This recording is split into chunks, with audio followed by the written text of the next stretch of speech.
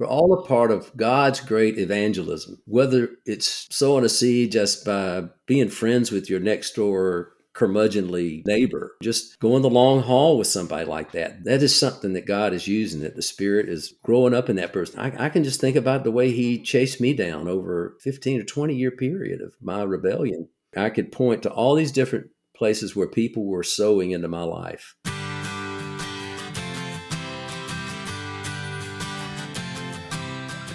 You are listening to the Christian Music Archive podcast, part of the New Release Today podcast network. I'm your host, Dave Maurer.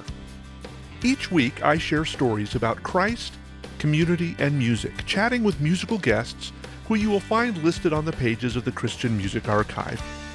There are thousands of creative men and women who have helped shape the soundtrack of the Christian faith, and we get to hear their stories, learn about how Christ has made a difference in their life, and hopefully along the way, we'll learn how we can be a better part of our community.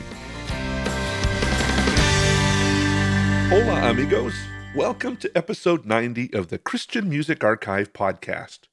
A great big thank you for tuning in this week. And also, a thank you to all of you who faithfully financially support this podcast. I want to give a specific shout out this month to Bob, George, Jen, Matt, and Craig for throwing a little love our way. You are a real encouragement to me, and I can't say thank you enough. So I'll say it again. Thank you. One of the other podcasts that I listen to has kind of a unique format. They tell the stories of their guests backwards, starting with an event that's current, and then going back in time and telling other stories that kind of shape who that person is today. And a few weeks ago at church, I was talking to a friend about his new job, and Chris was recounting several events that had happened and how they were so devastating to him in the past couple of years. During each of those times, he said he would ask God, why do I have to go through this tough situation? But as Chris recounted his story, many of those events had a specific direction to the new job that he just got. He met someone because of a situation, or he was forced to do some introspection because of a tough event.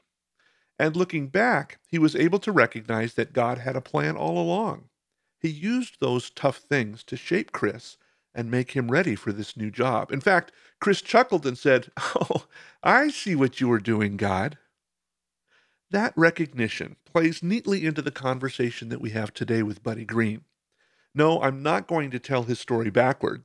But it is a lot of fun to see how God has been working and answering prayer during the times of life when Buddy didn't seem to think things were going the right way.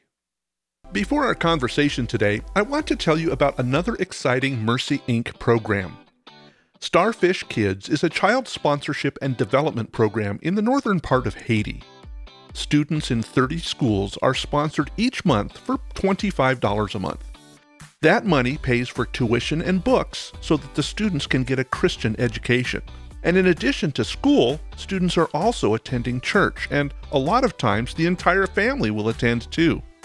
That $25 a month contribution also helps pay to train and retain teachers. Now this really surprised me.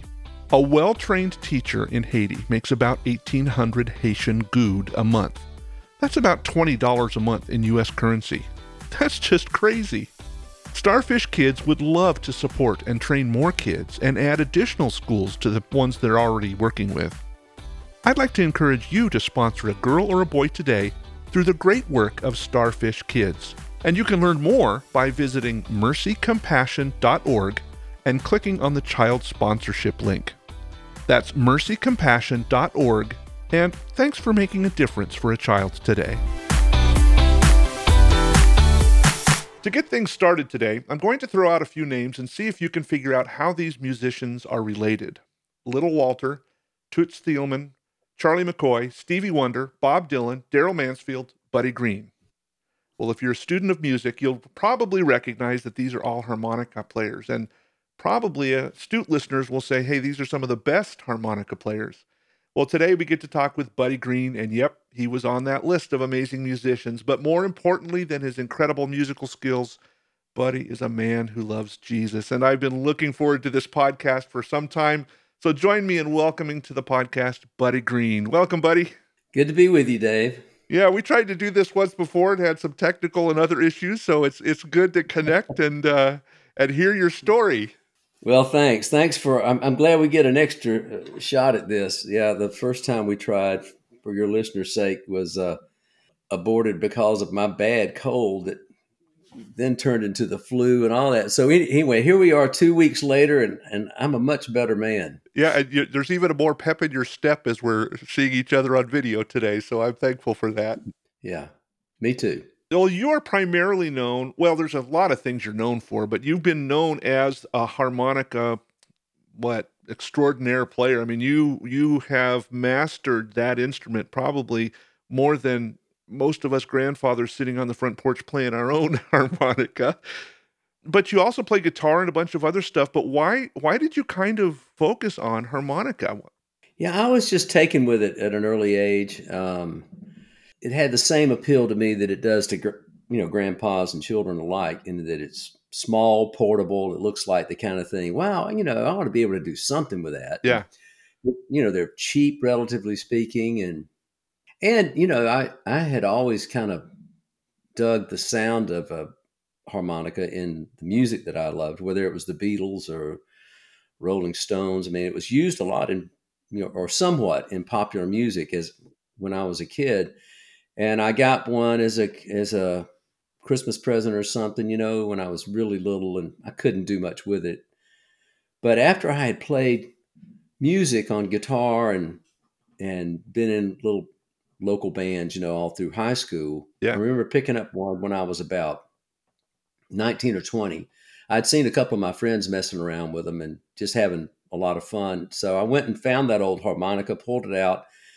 And by this time, I had enough rudimentary knowledge where I could kind of figure out the mechanics of the thing a little bit. I mean, it's basically an instrument that's in tune with itself. It's in harmony. Hmm. So when you blow, you get you get a chord, and when you draw, you get another chord. Harmony, harmonica, And is that part of the name? yeah, Yeah, okay. yeah, that's where the name came from. Okay.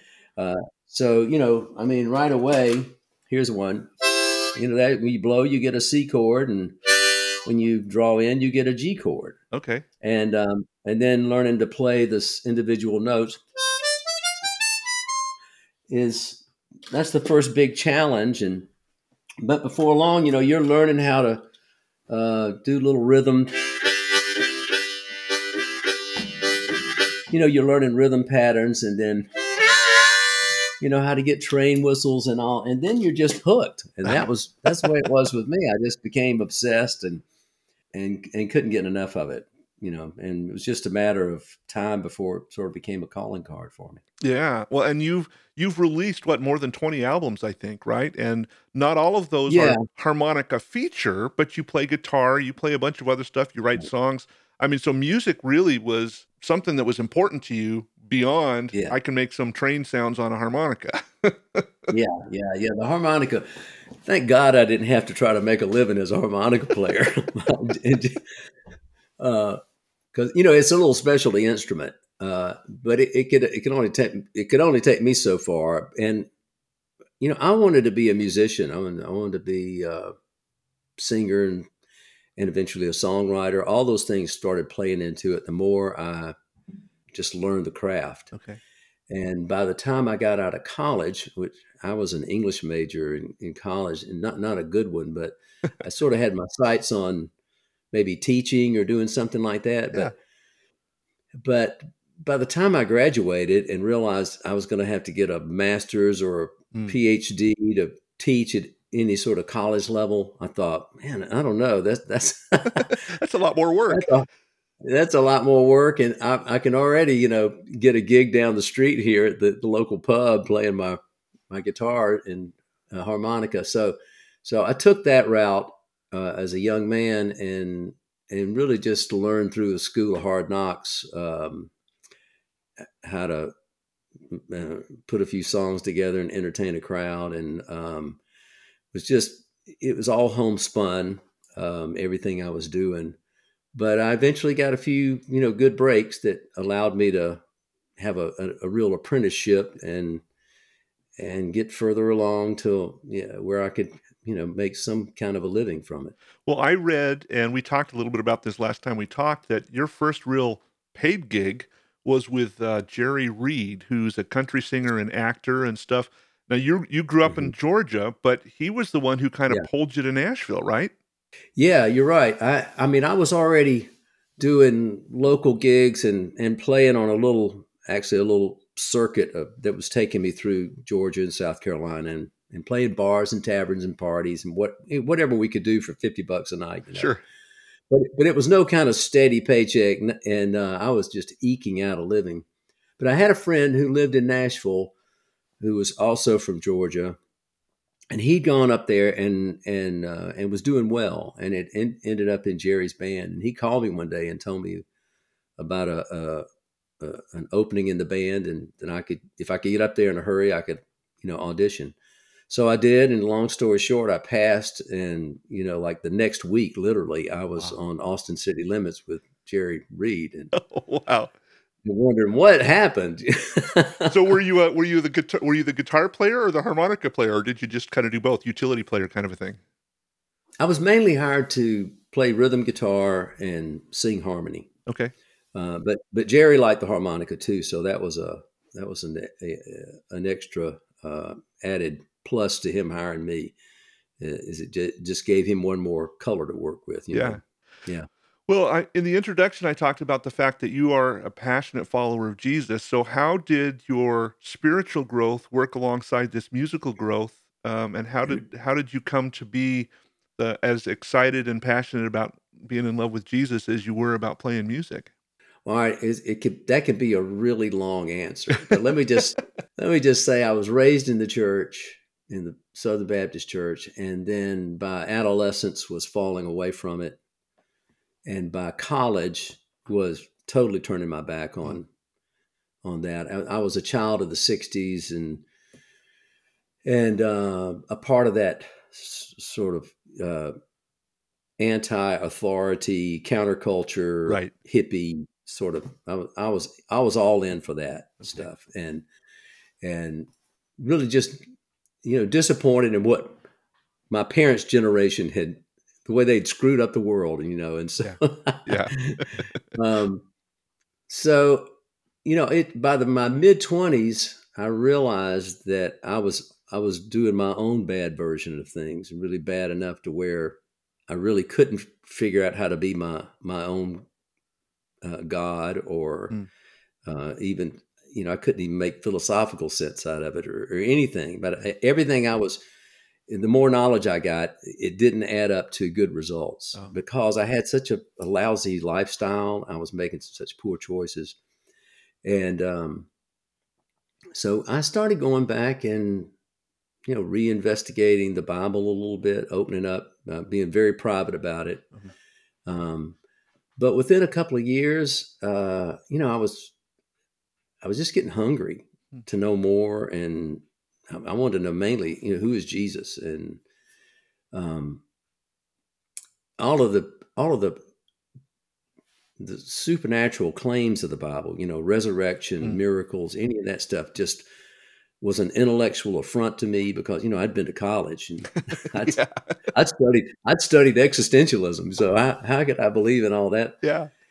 And but I just remember the good news, or parts of the good news, just coming through to me to where it just made me hungry to Uh, want to know if there was really truth here. And you know how God works; He starts sending Christians into your life, right. and so it was just a short amount of time before somebody invited me to a Bible study, and I went, and it was felt safe enough where we could ask questions and all of this. And again, it was a long process, but over about a 3 or 4 year period, I just started believing. Okay. I was reading people like C.S. Lewis. I was um, sneaking into church a little bit, sitting on the back row, getting some more information. Yeah. But long story short, I came to faith as I was approaching age 30. Okay. And during that time, I had met my wife. We were dating, and she had been a Christian earlier, had made a real profession of faith in her high school years, and had kind of wandered her way herself, not to the degree I had, but her faith was kind of dormant. But as she saw me being sort of revived, she as well, she wanted to see that in me, and it just sort of rekindled it in her. So about the time I was willing to at least admit to her that I was believing in Jesus, we just decided to get married. And it was shortly after that I got the job with Jerry. Okay. So, God, I think God loves to to take neophytes like me and just put them right away into the fire so he can prove himself. And, Yeah. right away there I am out on the road, in a country music bus riding down the road with a bunch of ne'er-do-wells and trying to figure out, okay, what does faith look like in this situation? And I didn't do well at all. I mean, I would just act just like the rest of those idiots. But then I'd feel bad about it, and I remember going to my pastor at the time and saying, well, I think I need to get out of this country music because, I am not doing well. I just come to church feeling guilty and maybe I'll get into Christian music. And I didn't know anything about Christian music. And he said, do you have any friends in Christian music? I said, well, no, but maybe I could, knock on some doors or whatever. He said, well, why, it seems to me like God's given you a job and your problem is faithfulness. So why don't you start asking him to show you how to be faithful in the situation you're already in? Oh, wow. And he said, you don't have to make big steps. Just pray for little baby steps. So, I mean, I would literally pray on the way to the bus to, go off on say a week or 2 week tour. As a young married man, here I am, newlywed and all, and trying to walk the straight and narrow and all this. But my prayer would be something like, okay, Lord, when the marijuana joint comes my way, help me just to take it and pass it to the next guy and not stop at my lips. Yeah. and I'd go through the weekend without getting stoned. Uh-huh. And it was like, wow, well, he really met me, really gave me faith. And then the same thing was like, when they want to show a bad movie, help me to get up and go to the back of the bus and just read a book. Yeah. Yeah. And he did. And I just started learning about how God meets you. Yeah. And makes up the difference that in those places where you're weak, that's where he likes to show his strength. Yeah. And so all those little lessons that I just needed to learn, I think that's why God gave me that job right off the bat, was to give me a good, primer in walking in faith. Yeah. Well, you kind of started going down that path, but I was curious about what the difference Jesus in your life made in your music. And you talked about, well, maybe I should go to Christian music. Don't know what that is. But where Yeah. did you see that actually start coloring how you sang and performed on your own? Well, I was listening to Christian music for the first time, and I kind of knew about it already. I had a good friend named Mark Hurd, Oh, whom you sure. may know Yeah. about. Yeah. Yeah. Mark was from Macon, Georgia, too. Right. And Mark and I had actually become friends during my heathen days when I was in my 20s, and we had kind of reconnected. And I knew he was a Christian, and I knew he was recording, and we started a little bit of a correspondence. And I was listening to his music some, Yeah. and it was very thoughtful, great songwriting. Yeah. So there were people like that already in place, and I love that kind of writing. That sort of confessional Christian writing where you're just writing about your faith and your relationship with God and your outlook on the world and all that. And so I just started trying a little bit of it myself. I'd also listened to a lot of bluegrass gospel music, Okay. just old, which, that might have come from black or white traditions, but in bluegrass, there's always been a tradition of gospel music being a part of it. And I listened to those old songs like you're drifting too far from the shore, And I just get convicted by it, Amazing Grace, even. I'd start remembering some of those old hymns. So I wanted to see if I could write about my faith. And I started writing some songs. And, before long, I had half a dozen or so that I was knocking on people's doors and seeing if anybody was interested. I might have even gotten one or two cuts, but finally, I came to the attention of a real mover and a shaker in the Christian music world, which is a guy named Bob McKenzie. Sure, yeah. Yeah, Bob had produced everybody. Had been president of Benson Music at one point, and he happened to go to the same church I attended, and heard me play one day at a service, and came up, introduced himself, and he was intrigued and wanted to take me to lunch and find out more. And another long story short is he was the first person to offer me a record deal, and it was sort of a two-sided thing he wanted to do. He said, I like, he listened to a few of my songs, and he held up one. He said, "This is the only one I like."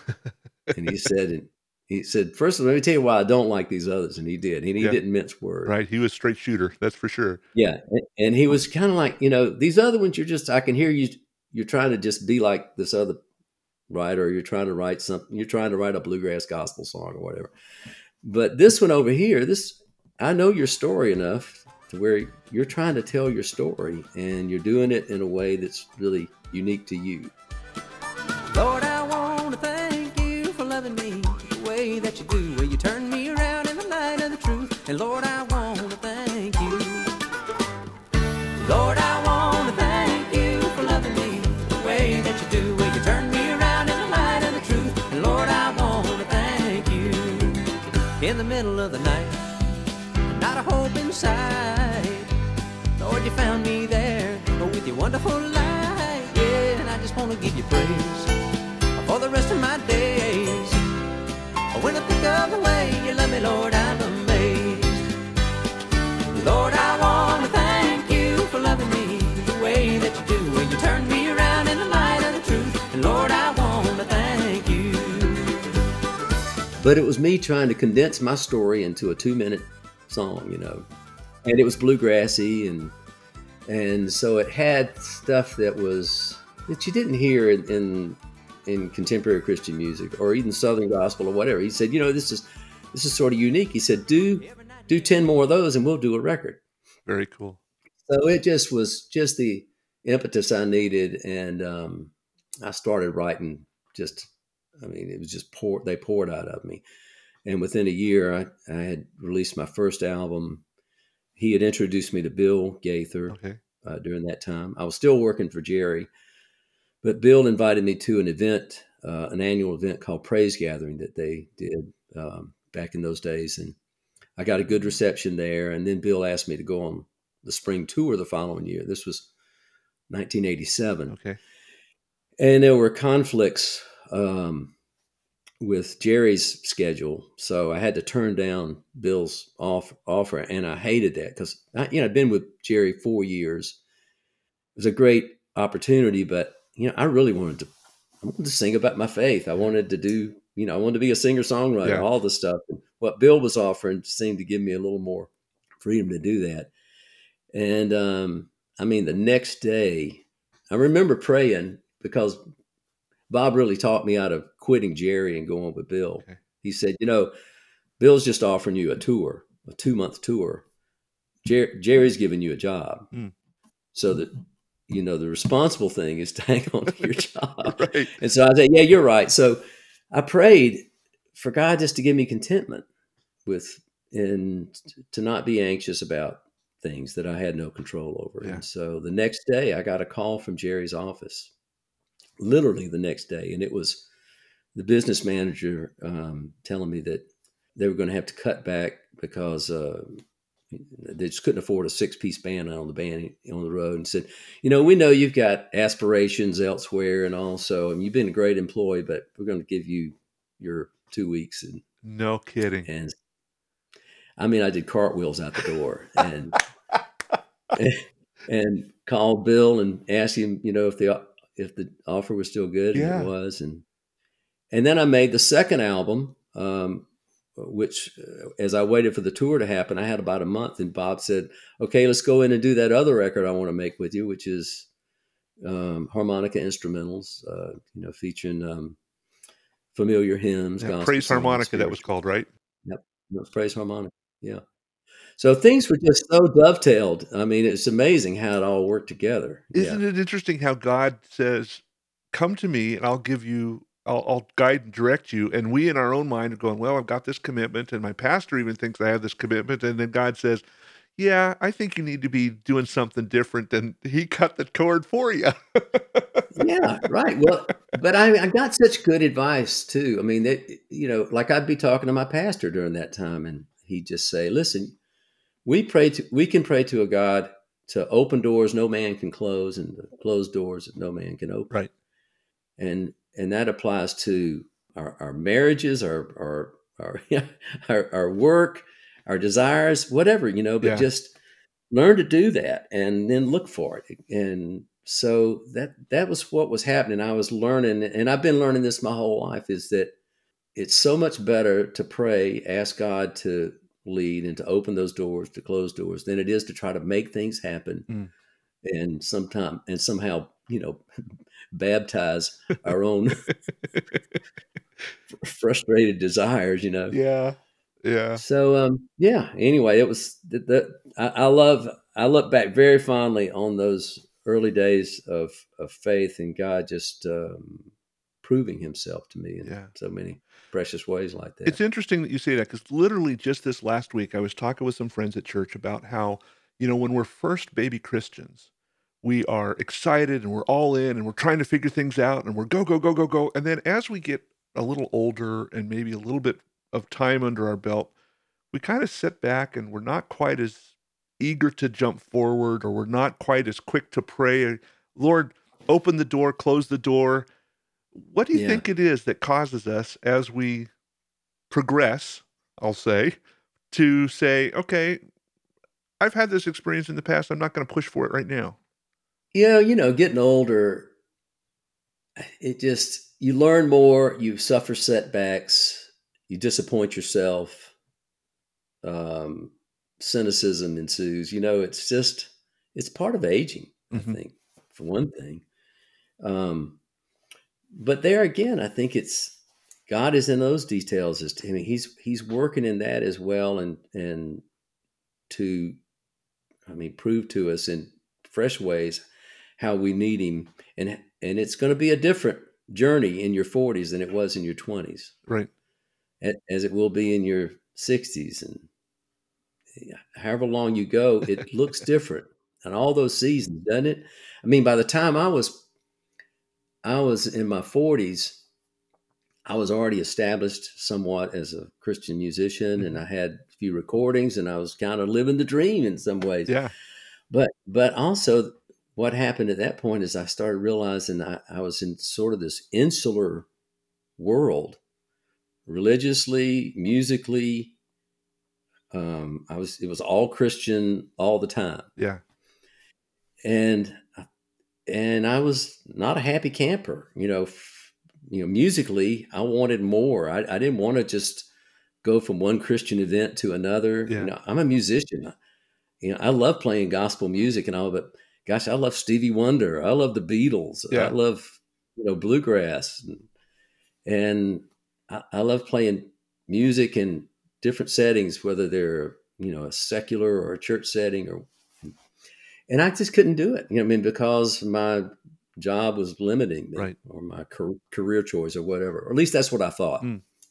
And there again, I got to this place where I had to pray and seek some wisdom and advice, and kind of get pushed out of that place that I thought I was trapped in, to a place where I would take a few chances that didn't involve my reputation as a Christian Mm. singer. Yeah. And so I think it was around 2002 that I did the first really sort of secular recording. And I'd already released by this time, 10 records or whatever, but they were all Christian records. And this one was called Rufus, which was my middle name. And it's what Jerry Reed called me when I was in his band. Okay. to distinguish me from another buddy in the band. Uh, and I had a blast making this record, and it was really, I was just trying to create a little calling card to hand to, music festival promoters Sure. or club owners and just say, hey, you don't know me from Adam, but I'd love to come play your club, and here's what I can do. And Yeah. it's kind of like starting over a little bit. And it didn't like open up a whole new career for me, but it broadened my experience, which is what I was wanting. And that kind of pushed you more towards some of that Americana sound that you've been recorded later in your career. Yeah, absolutely. Yeah. And, by this time, I never was much of a radio presence.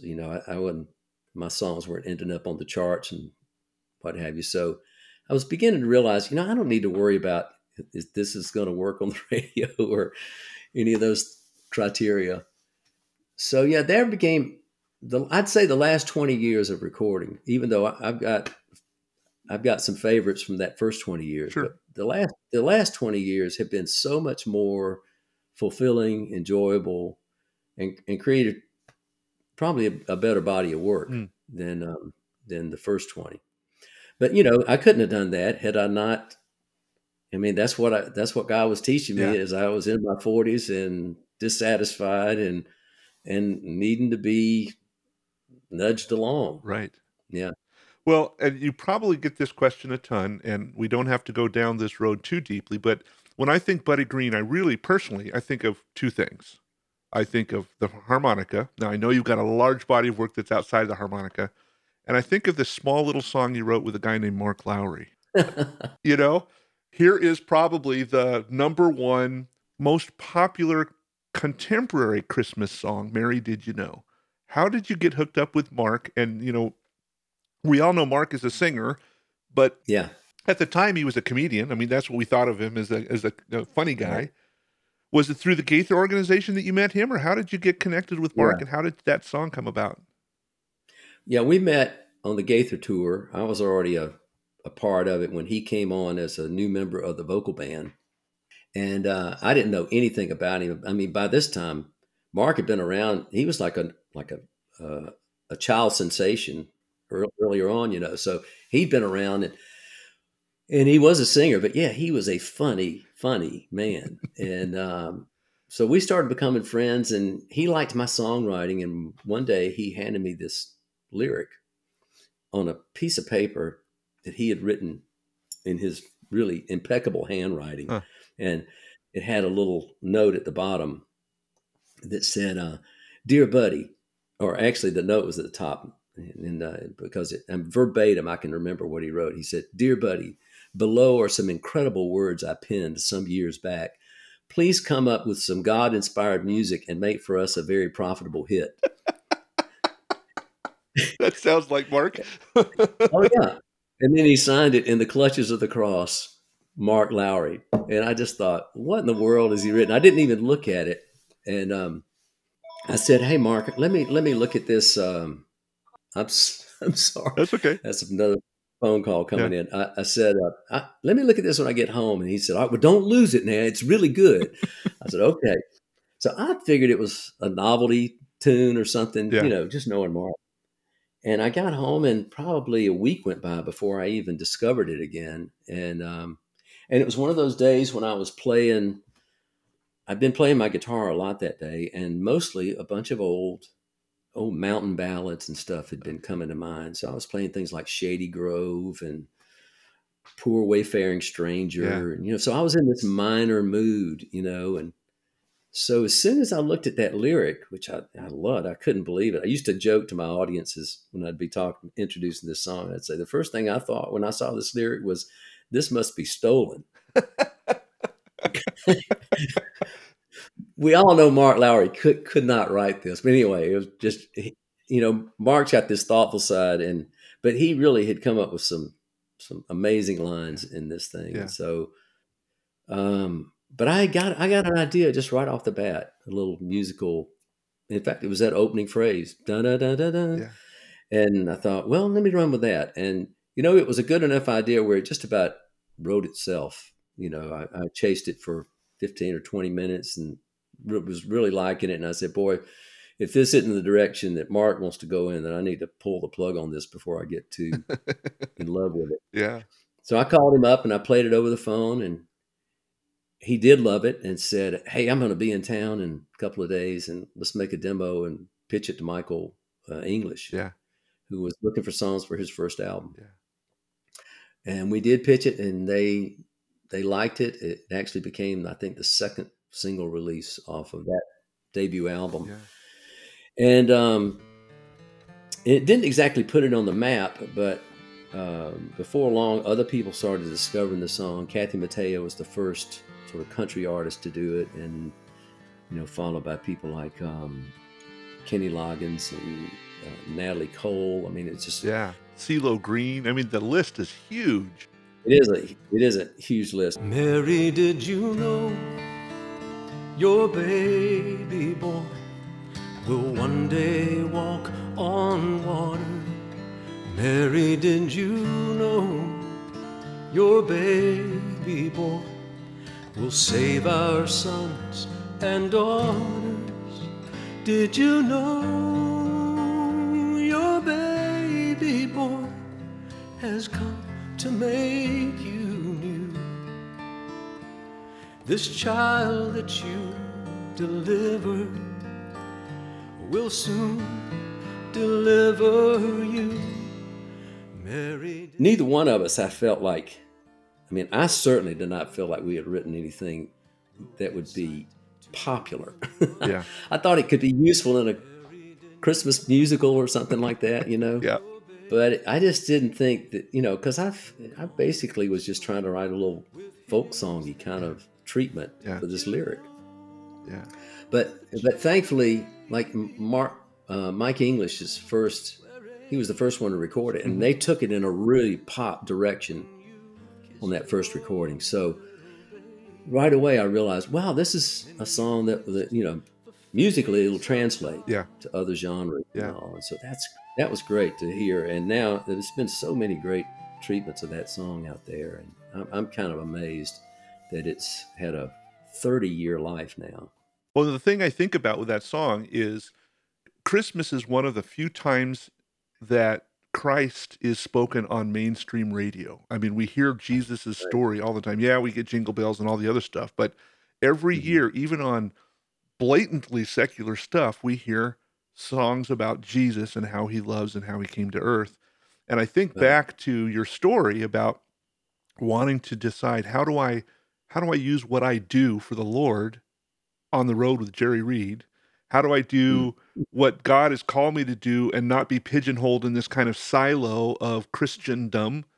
And here God blesses you and Mark with this opportunity to do a song that has become a modern classic, I would say, and people sing it. And what is it all about? It's all about the amazing love of Jesus for mankind. And what a gift that was for you to say, oh my gosh, God, you've been preparing all along, meeting Bill Gaither, meeting, all these different people, to put you in a spot where the music that you're doing is not that the other music doesn't make an impact. That's not what I'm saying, but you've got such a worldwide impact with that song. God has used you for that. Well, that's what we're all doing, though, Dave, don't you think? I mean, we're all a part of God's great evangelism in the world. Yeah.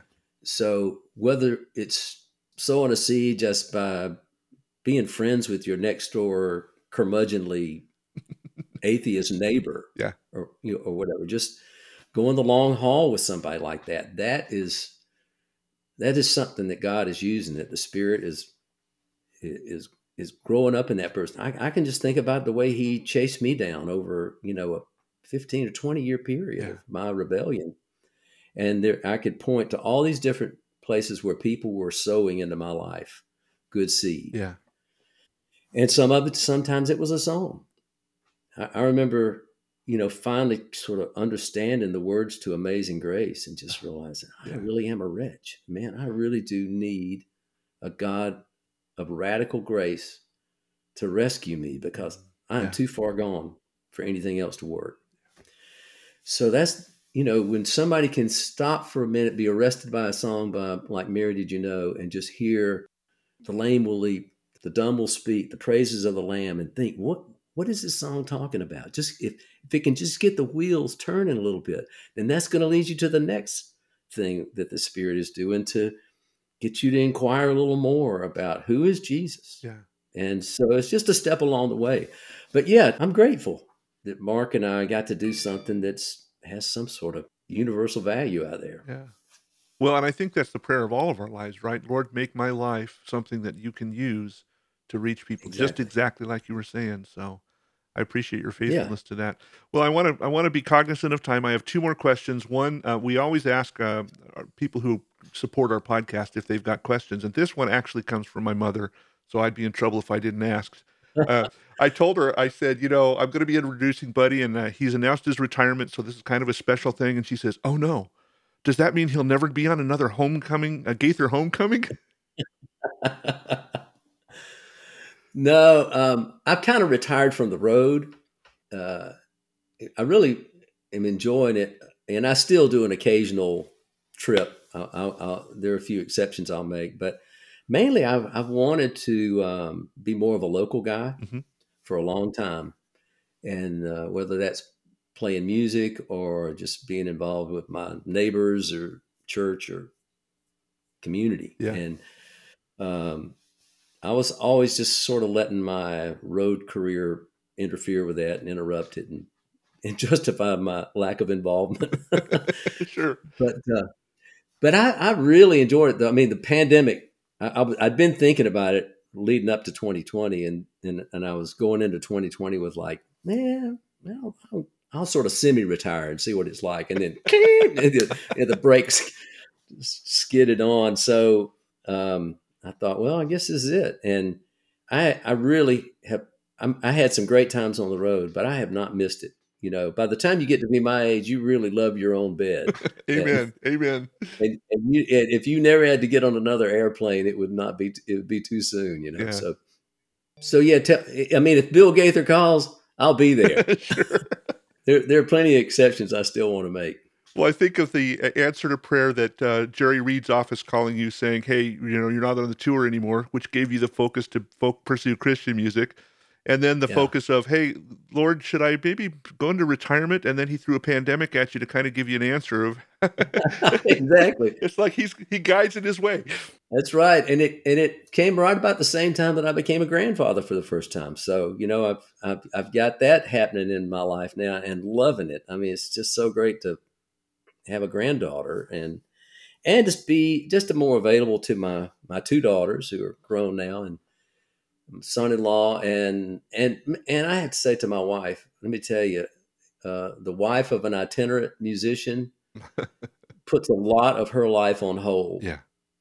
And so I told Vicki a couple of years ago when this was all starting, I said, I have chopped up the calendar for all of our married life and given you the leftovers. Mm. But from now on, I get the leftovers. You manage the calendar from here on out. So that's been good too.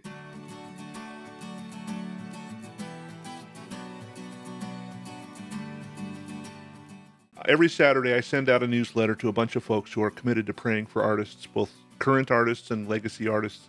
How specifically can we be praying for you and Vicki, and you're praying for you in the weeks and the months that are coming up ahead of us? Thank you for that. I think just that we would just go into this period of life that we're entering now as seniors and grandparents and parents. And people that want to be community-minded, that we would listen to God and continue to learn what it means to be faithful in the world. We, pray for our marriage, but that's it. I mean, I want to learn how to be faithful as an old man. I'm into it enough to realize it's going to be a lot different than life in my 40s. It's yeah. Life in your 60s and 70s and all, it's when you're really in, I don't want to use a word like decline, but nothing works like it used to. Everything's slowing down, everything's harder, all that. But there's something wonderful about a slower pace and not so much demand on your schedule. that sort of thing. So yeah, I just want to be able to listen and respond in a good way.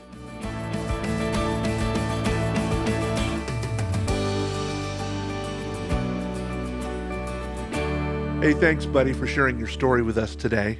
And thank you for the reminder that God is always directing our steps. Sometimes it might be a definite open or closed door situation, and other times just through the caring gesture of a friend or someone who said the right thing or was in the right place at the right time. I also appreciate Buddy's comments about how sometimes those God-directed steps can just seem to be small, insignificant things, but that if we are faithful with the little things, God will be faithful in guiding and directing us. You know, I've been reading the Psalms a lot lately, and I've talked about that here on the podcast, but I've got a couple of verses that kind of stand out to me about this conversation today. The first is in Psalm 32:8. It says, "The Lord says, I will guide you along the best pathway for your life. I will advise you and watch over you." And then there's another verse, actually a couple of verses in Psalm 37:23 and 24 that says, "The Lord directs the steps of the godly. He delights in every detail of their life. Though they stumble, they will never fall, for the Lord holds them by the hand." Did you catch that phrase? It says God delights in every detail of our lives. It makes me think about all the things that I'm going through during the week and realize God's delighting in this stuff. He's got a plan, and I almost picture him as a dad chuckling behind the scenes going, just wait, you got to see what's coming up. This week I featured 3 of Buddy's songs, "Lord, I Want to Thank You," "Mary, Did You Know," and "Brand New Day." Actually, you haven't heard "Brand New Day" yet, but I'm going to share that at the end of this podcast. And you'll find the links to all of Buddy's music on his website, buddygreen.com. I'll put the links to all of Buddy's information in the show notes, but remember that the best way to support musicians is to buy music directly from them on their website. So I encourage you to head over there and do that. As always, thank you for joining me in this conversation today. I am grateful that we get to spend this time together each week hearing stories of God's amazing faithfulness. As a regular listener to the podcast, would you consider helping fund the work that I do? When you contribute any amount each month, you not only help fund the podcast, but you also get to help write the questions I asked my guests. You also help me keep the Christian Music Archive website going, where I'm adding music and new things every day. So you can learn more about all of this over at christianmusicarchive.com/donate. And thanks again for your support. Next week, well, every week actually, I'm chatting with another musician that you'll find on the pages of the Christian Music Archive. So I invite you back to hear another conversation next week. But to close things out, I'm going to use my standard phrase because I believe it with all of my heart.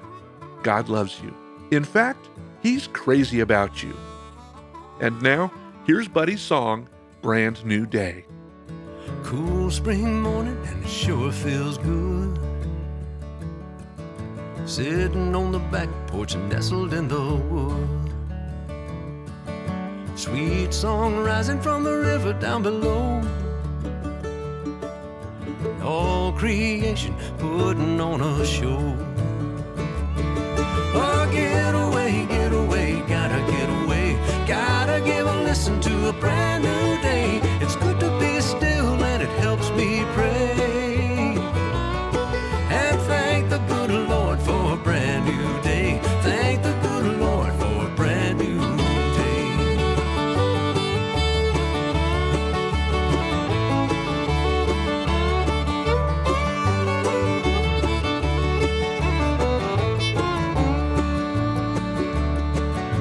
Looking down the river, can't believe my eyes.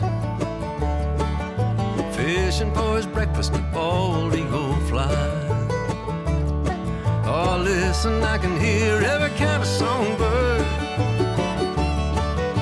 Raise the best chorus the band ever heard. Oh, get away, gotta get away.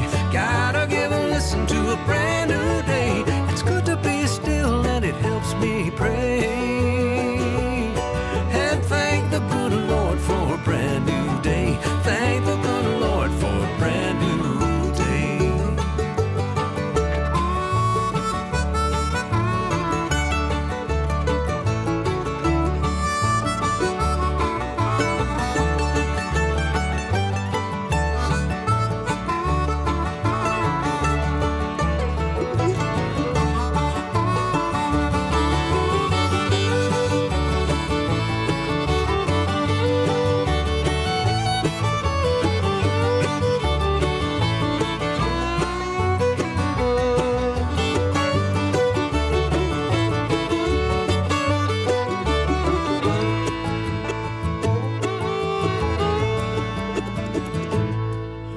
could sit right here till the kingdom comes, but I gotta get going for the work to be done. You know the seed for the sowing and the time is now to put my faith in the Lord and my hand to the plow. My faith in the Lord and my hand to the plow. Oh, get away, gotta get away. Gotta give a listen to a brand new day. It's good to be still and it helps me pray. And thank the good Lord for a brand new day. Oh, get away, gotta get away. Gotta give a listen to a brand new day. It's good to be still and it helps me pray. And thank the good Lord for a brand new day. Thank the good Lord for a brand new day.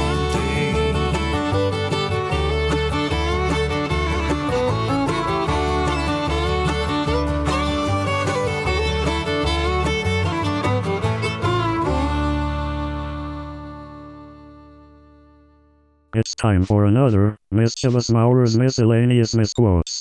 The other day, I was listening to a song about super glue. It's been stuck in my head ever since.